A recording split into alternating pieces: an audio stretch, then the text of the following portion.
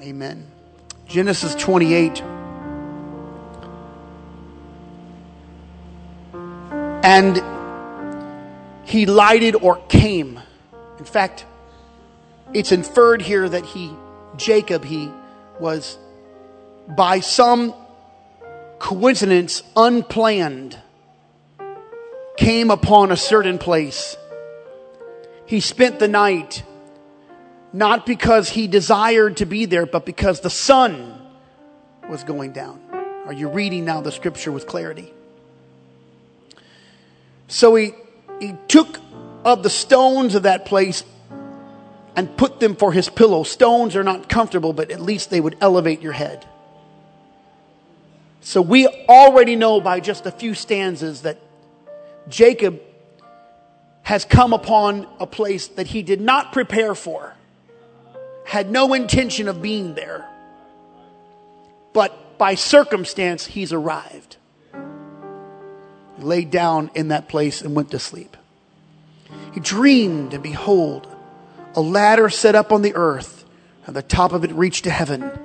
And behold, the angels of God ascended and descended on it. And behold, the Lord stood above it and said, I am the Lord God of Abraham thy father, and the God of Isaac.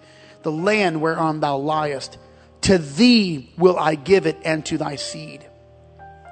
And thy seed shall be as the dust of the earth, and thou shalt spread abroad to the west and to the east and to the north and to the south. And in thee and in thy seed shall all the families of the earth be blessed. And behold, I am with thee, God speaking, and will keep thee in all the places whither thou goest, and will bring thee again into this land. For I will not leave thee until I have done that which I have spoken to thee of. This profound and moment that would have left anyone awestruck has now occurred. And Jacob didn't even realize where he was. And he awoke out of sleep. He said, surely the Lord was in this place, and I knew it not. And he was afraid and said, how dreadful is this place? There is none other. This is none other than the house of God. This is the gate of heaven. And I'm preaching about the critical point of our life. The moment that you must not miss. It's the hinge of your history.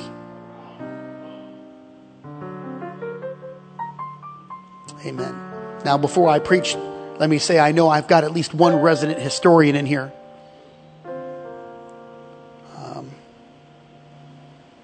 And there may be other self-educated folks. So I've taken careful consideration to scrutinize the multiplicity of historical writings and books so that I didn't stumble upon a revisionary historian. So you know that we have to find truth, and we have to find what's right in order to relate any portion of our history to the Word of God. Amen. Everybody said amen. He's a good God. Bless the Word and the people, and bless the preacher. I thank you for it, Lord. Turn to someone and be kind before you're seated.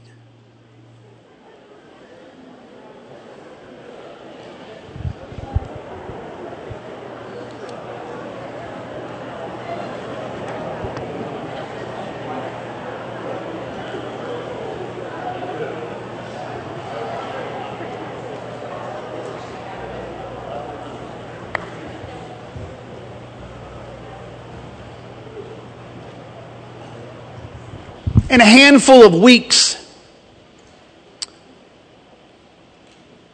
Tammy and I will mark 19 years of ministry, teaching and preaching somewhere on these properties here in East Glen, in attempt to convince people to be saved. With regret, many have slipped through my fingers, perhaps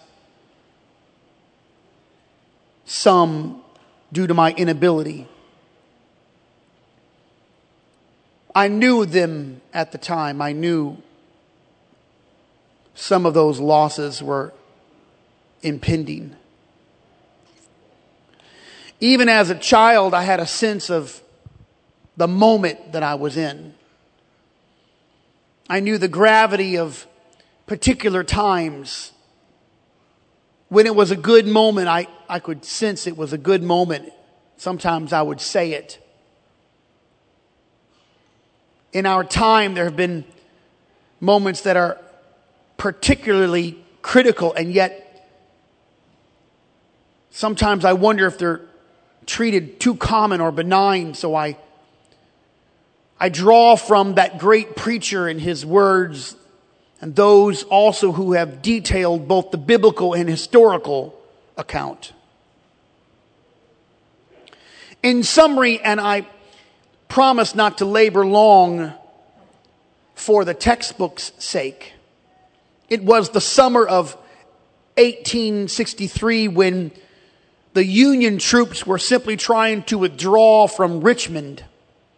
They were considering the farmers and the crops and the totality of the war against the soil. It wasn't just a military plight, it was common sense. The farms were being devastated by the trampling of soldiers and the war and fires. But the Confederate Army marched into Pennsylvania with an intent, a different intent.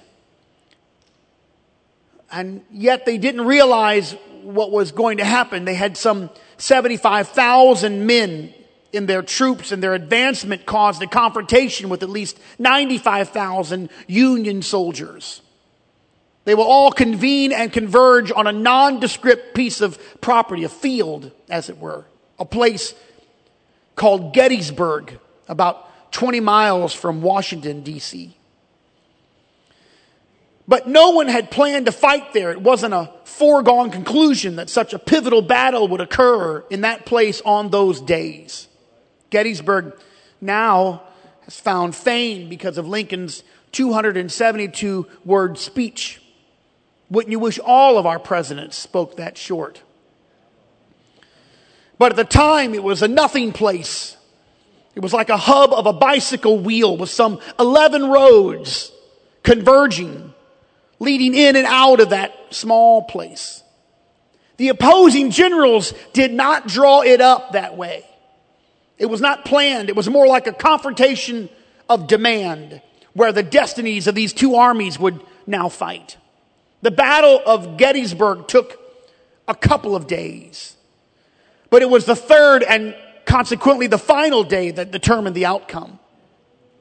History identifies it as Pickett's charge. Scholars and ages and backgrounds and fields of interest all agree that this one incident dictated the future of the Civil War. And they say that from the ashes of this battle, and I quote, it would rise the future of that war and indeed the nation. General George Pickett, a Virginian, a West Point graduate, capable soldier, was not an unlearned man. He had previously fought in other battles, the Mexican War. He had some skills. He was skilled in combat and in leading people. But on this fateful day, we know that he made a grave mistake, and it cost him and his men. The charge, Pickett's charge, began with an artillery bombardment followed by the advancement of Pickett's army. They left Seminary Ridge, the Confederate battle line. They left it, and they crossed the valley all the way into the Cemetery Ridge, where they engaged, and then they lost. Thousands of men died as the Confederate army wreathed in pain.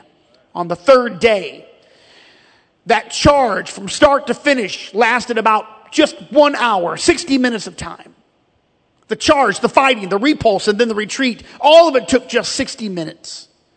An hour that historians say that was the turning point in the battle. A battle that was the turning point of the war. And a war that became the turning point of American history. Can you imagine? Showing up one day. It's the battle. It doesn't look like the final battle, and it is not. It's a war, but it's been going on for some time. But now today, as I stand here, some 242 years of our nation's history could have and probably hinged on 60 minutes of hand-to-hand combat and a battle of chance fought by men on the rolling hills of Gettysburg, just 20 miles from our nation's capital. Journalist and historian George Stewart said of Pickett's charge, and I quote, that if we grant, as most Americans do, that the Civil War is the most dramatic moment in our nation's history, and that Gettysburg was the turning point in that war, then it would seem, he said, that Pickett's charge was the turning point of the most dramatic moment of the Civil War. It is a stunning statement that the most dramatic moment in America's rich history may have been a band of warring men charging across a Pennsylvania real estate in between two ominous ridges. To those in the fight, it was an ordinary moment. The place didn't seem like much, and the day was just another day in June. But perhaps the most important moment in memory occurred then. Now, looking back, it was larger than life. It came to be something to be studied, pondered, rehearsed, repeated. Historians and academics alike have dissected it and replayed it over and over again. The advancement of George Pickett, the layout of the land, the Union dominance, the place of Pickett himself, an hour of effort that shaped and reshaped the nation, the turning point in the battle that was and became the turning point of the war, the loss on one side and the confidence on the other side, all of it culminating to Lee's surrender and Appomattox 2 years later, and then the speech by Lincoln in that same place. All of it happened in 1 hour. And I say that the most significant moments don't always look like such when you're in them. Sometimes, maybe, if you're given the gift of discernment and God allows you to see it, maybe, you can sense how critical the time is. But the reality is that few, almost none, can really know which hour could change the course of their family's life, or their faith, or their finances, or their church.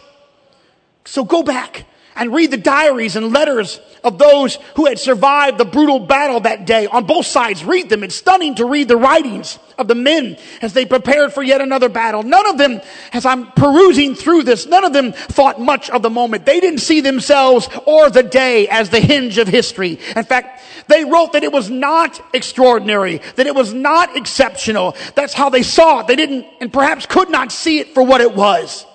And so it is in the march of humankind that significant times are pressed upon us. Days of destiny come upon the clock and the calendar of our lives without us ever realizing it.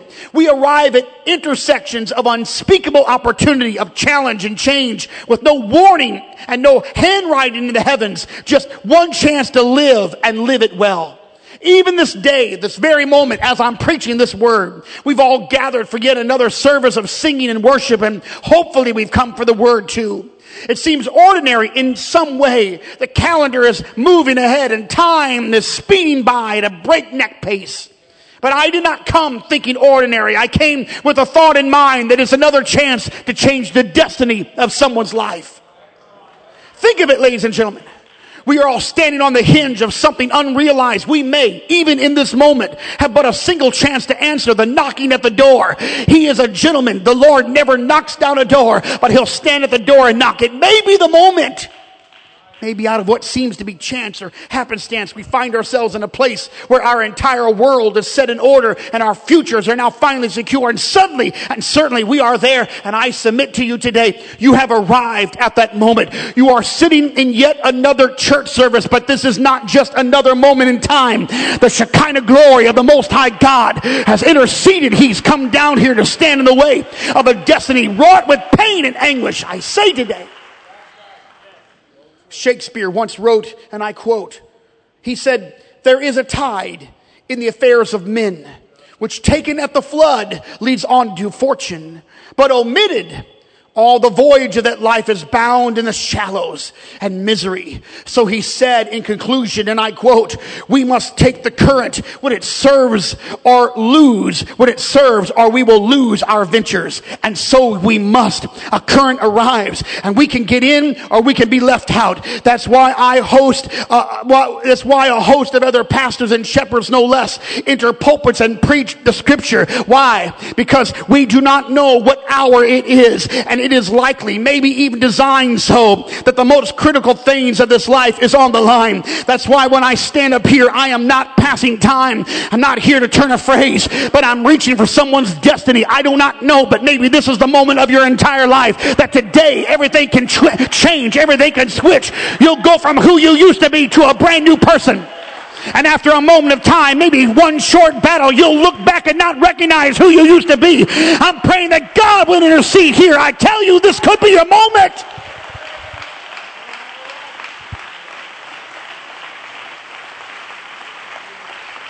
But today, the day travelers and the churchgoers and people who peruse through podcasts and Sunday sermons, this might not seem pivotal. It might just seem like another late summer sermon, another one soon to come. We'll come back next week. I know it's easy to get caught up in the sameness and numbness of our days. It's easy to be buried beneath the circumstances of the daily grind. I know it's difficult to walk into a moment of destiny and realize where you are, but here you are, and this is it. The God of the galaxies of time and space and past and present, the God of healing and hope, of judgment and justice, just occupied this room. I'm here to tell you, the glory of the Lord is in this house. If you could realize it for what it is, but our minds and our eyes are so blind sometimes we cannot see. But if I could just pull back the curtains of another reality, there are angels in this house, there are ministering spirits in this house, and the presence of God is in this place.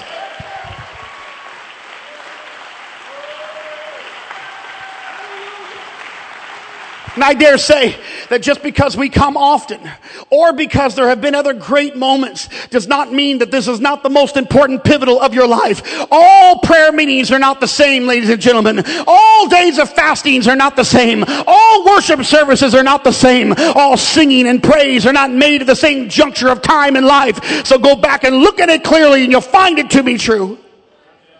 Jesus himself had prayed with his disciples on many occasions, more than we probably can imagine. He's constantly retreating to the mountain or some obscure place for prayer. They always ate together. They ate many meals together. And they always ate sacrificial meals. All of the festivals were spent together. Even from childhood, all of them, Jewish men, Jewish babies, Jewish children, Jewish teenagers. Nothing was out of the norm. Jesus steps that night and says, we're going to pray. He moves a stone's throw away from his men and he prays.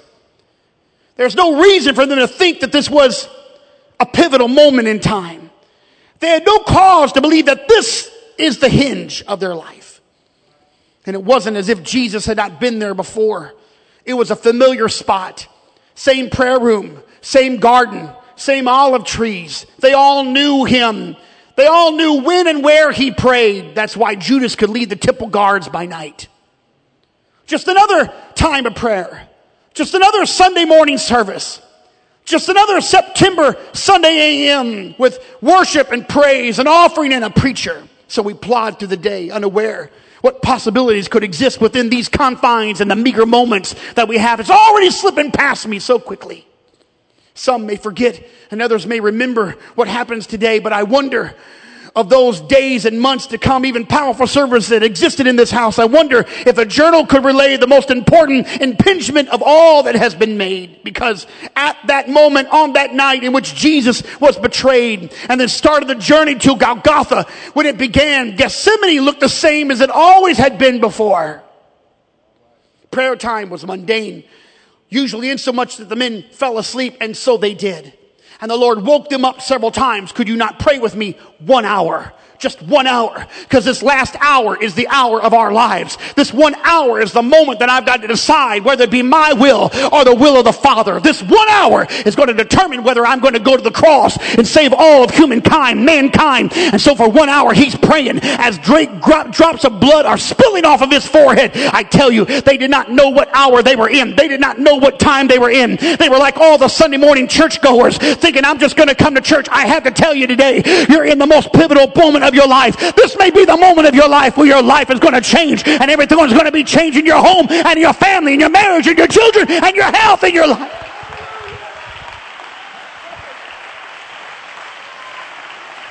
I'm going to tell you how I've got to preach. I got to preach like there are dead people watching me, because you are going to die. I got to preach like it's the last service I will ever preach. I got to spend all my energy as if this is the last moment. I'm not even planning on getting here next week. I've got to give you everything I've got this week. I've got to worship God. Come on, everybody. You got to get on board. You got to know this is your moment. This is your time. And if you realize God is here. Come on, let's clap our hands unto the Lord, because you know it's true.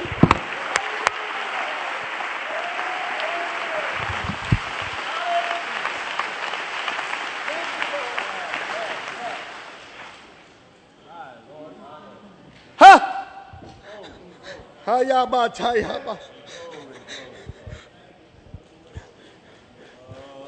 They know he's a teacher. They and all the rest, even in the midnight Bible study with Nicodemus, the Pharisee who will be soon found with faith will say, for we know that thou art a teacher come from God. For no man can do these miracles that thou doest except God be with him.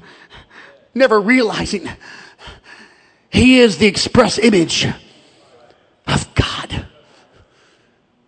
That Nicodemus is looking full square in the face of Emmanuel, God, one of us.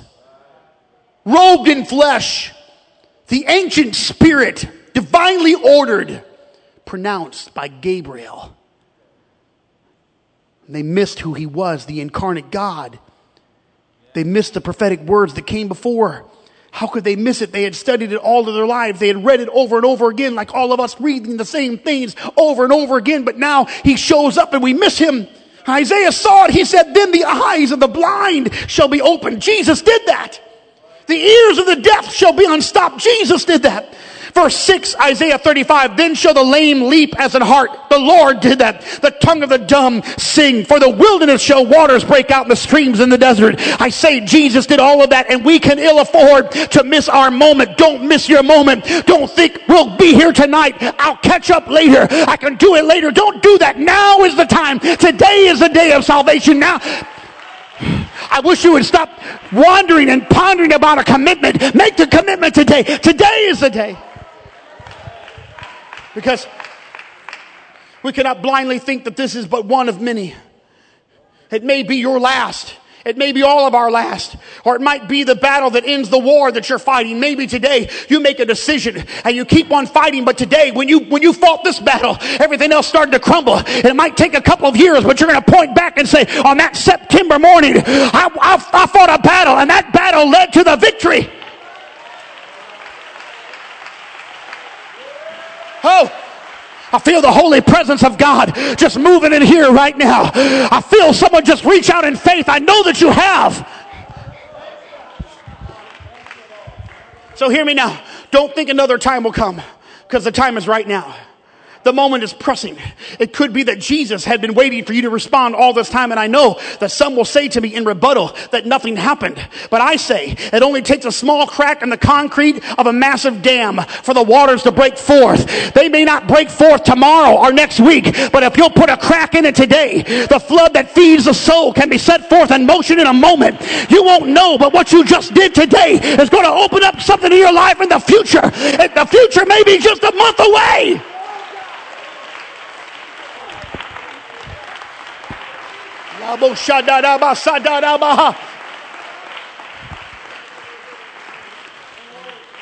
I read to you a small text of the greater story of Jacob, the son of Isaac, the son of Abraham.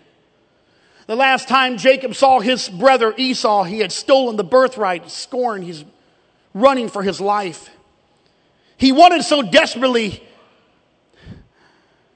to have the birthright, he never considered what it would cost him. In essence, he is trying to save himself. He went too far. His scorned brother, his elder brother Esau, is a madman. After Esau has concluded his weeping, the wailing, the begging, his father Isaac, is there not just one more blessing? To which Isaac would not relent. No, I've given it all to your younger brother, Jacob. Jacob is running away. He's immature. He's young. He's insolent. And in his haste to get away, he's not taken enough provisions to care for himself. He lays down not knowing where he is and certainly doesn't know who's there to meet him. He makes a bed on rocks, not because it was a pivotal place. He has no idea where he's at, just because the sun is going down. He's got to find some place to rest. He can't walk without fire in the night. Jacob did not sense the presence of the Almighty that night. He gathered a few smooth stones, propped up his head on a rock. They became his pillow. But in that moment, he saw a vision of angels ascending and descending on a ladder. And the top of it reached to heaven, whereon the angels of God came. And behold, the Bible says, the Lord stood atop and reiterated the covenant that he gave to his grandfather, Abraham. It was the most spiritual, profound, awesome moments in the history of time. It was the most incredible thing. I would just wonder this afternoon, when after you have eaten a large steak, preparing for fasting tomorrow, I told some ministers today, I know that's what happened to me, I knew the Lord spoke to me. We're gonna have a call of fast. You got to fast. I said, okay, Lord, we'll start on Sunday. I'll start on Sunday. I'll call the church. Maybe they can start on Monday. It's Friday night. I had a nice steak on Friday night. Praise God. I was thinking, I've been begging off all the sweets and sugars. How about I was saying this to myself. How about because I went and got gasoline over at the Kroger place. And when I'm going back, everybody was huddled around the Dairy Queen. I thought, a banana split on Saturday before the fast. I was thinking about what toppings I wanted on the banana split. Banana, strawberries, and a little hot fudge, because you can mix them. I was thinking about, I got one more day before the fast starts. And I thought, Friday night, it won't matter. Come Wednesday, 3 or 4 days in the fast, I'll be famished. That banana split will be gone.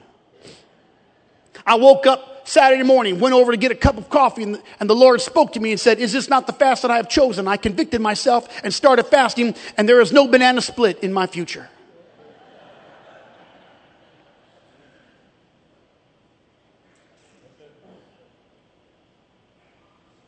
No preparation. Just running for his life. Trying to get away. And now he almost backs into this area. He's unprepared. He's unkept. And his eyes are open. And all of a sudden he's seeing the most profound things. If today you laid your head down for a little 30-minute nap and the Lord gave you a vision, and out of the roof of your ceiling, angels started to ascend up and down a ladder. And the Lord appeared at the top. Trust me, you'd be telling somebody about it. If you got home today and you're just going through your day and you're not really considering anything, but you walked into the living room and there's a 9-foot, 10-foot giant, an angelic being. As Brother Gruder once told us, when he went to his church and no one was there, but there was a massive warring angel with his arms folded at the front, 9 or 10 feet tall.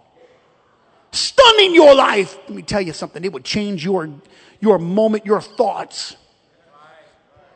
If it happened to you, it would change your moments, your thoughts. I want to tell you right now, they are here.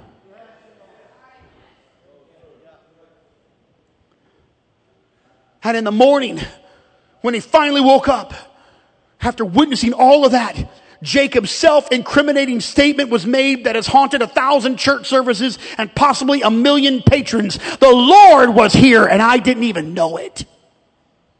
Maybe that's why on his way back he made sure that he did not miss his time with God, because the second time he needed to make sure he got with God. Moments in his presence, ladies and gentlemen, are never paltry. It's just that we don't see them for what they really are. Moments in worship and praise and the word are rarely seen for what they really are. I could speak of the mounting competition for your attention or for the increased cares of your lives, but then it might all seem as if I'm trying to make a case for you to hear the word. When Jesus already set the record straight, he said, my sheep hear and know my voice and they follow me. Hear me, I have stood in this very place and witnessed the prodding of the Holy Ghost in the life of someone who then rejected the call, only to see their futures change in the matter of 24 hours. But I've also stood here and saw hungry people reach out for God and grab a hold of the hem of the garment of the Lord, and they were changed forever. So I say it's your moment, and if you want him, you can find him. Hear it, Bartimaeus, the blind Bartimaeus,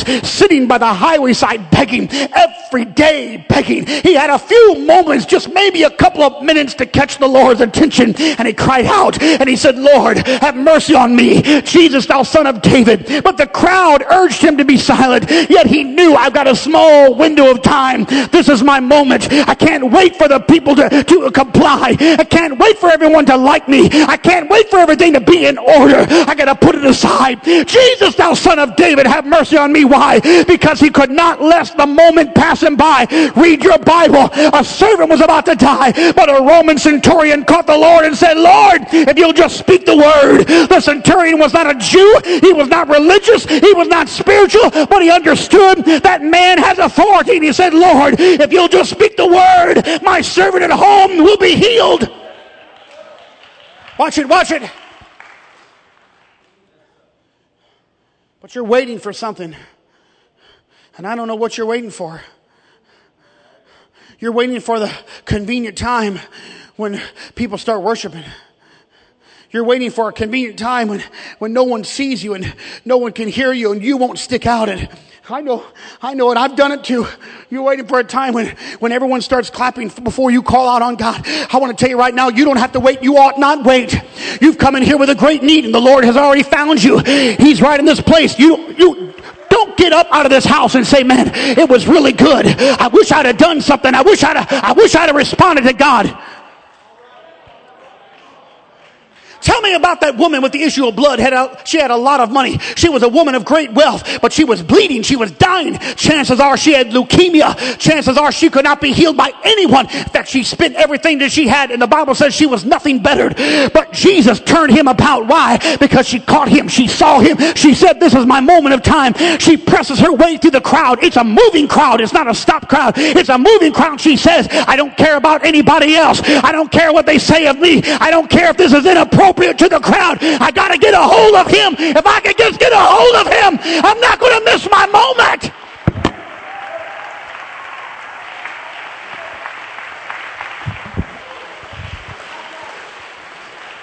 Listen, I got it. I know what happens in this house.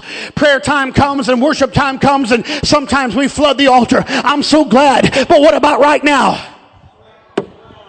What about while the preacher is preaching? I'm going to tell you, I'm not missing my moment. And I don't care what you came to do. I came to get my answer. I'm not missing my time. I'm not here to be seen or to see someone else. I'm not missing my moment. I don't care what other people say about me. I don't care if they condemn my conduct. I'm not missing my moment.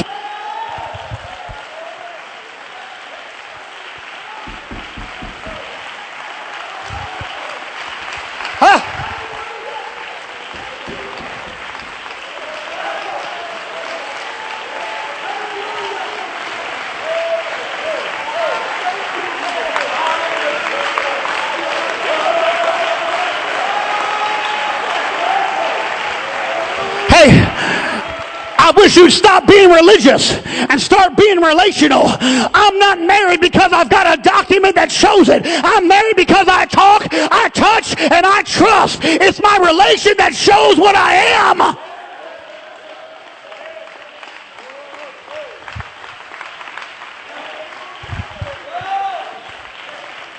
I'll tell you what will happen. Go ahead and get desperate. It'll change the way you operate right now. Go ahead and get desperate. It'll change. If you're waiting for a tragedy to unfold, you're waiting too long. But if you're in the middle of conflict, right now the Lord is moving past you and by you. All you got to do is reach out and grab.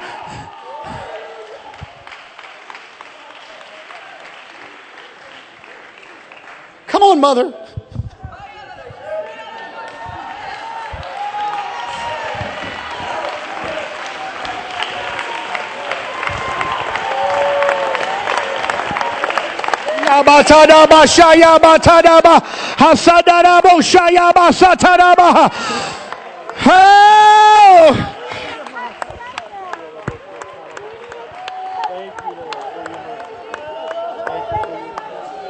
I wish somebody would say, I'm tired of living that way. I'm tired of dealing with that problem. I'm tired of dealing with this sickness. Come on, don't miss your moment. Your moment is right here.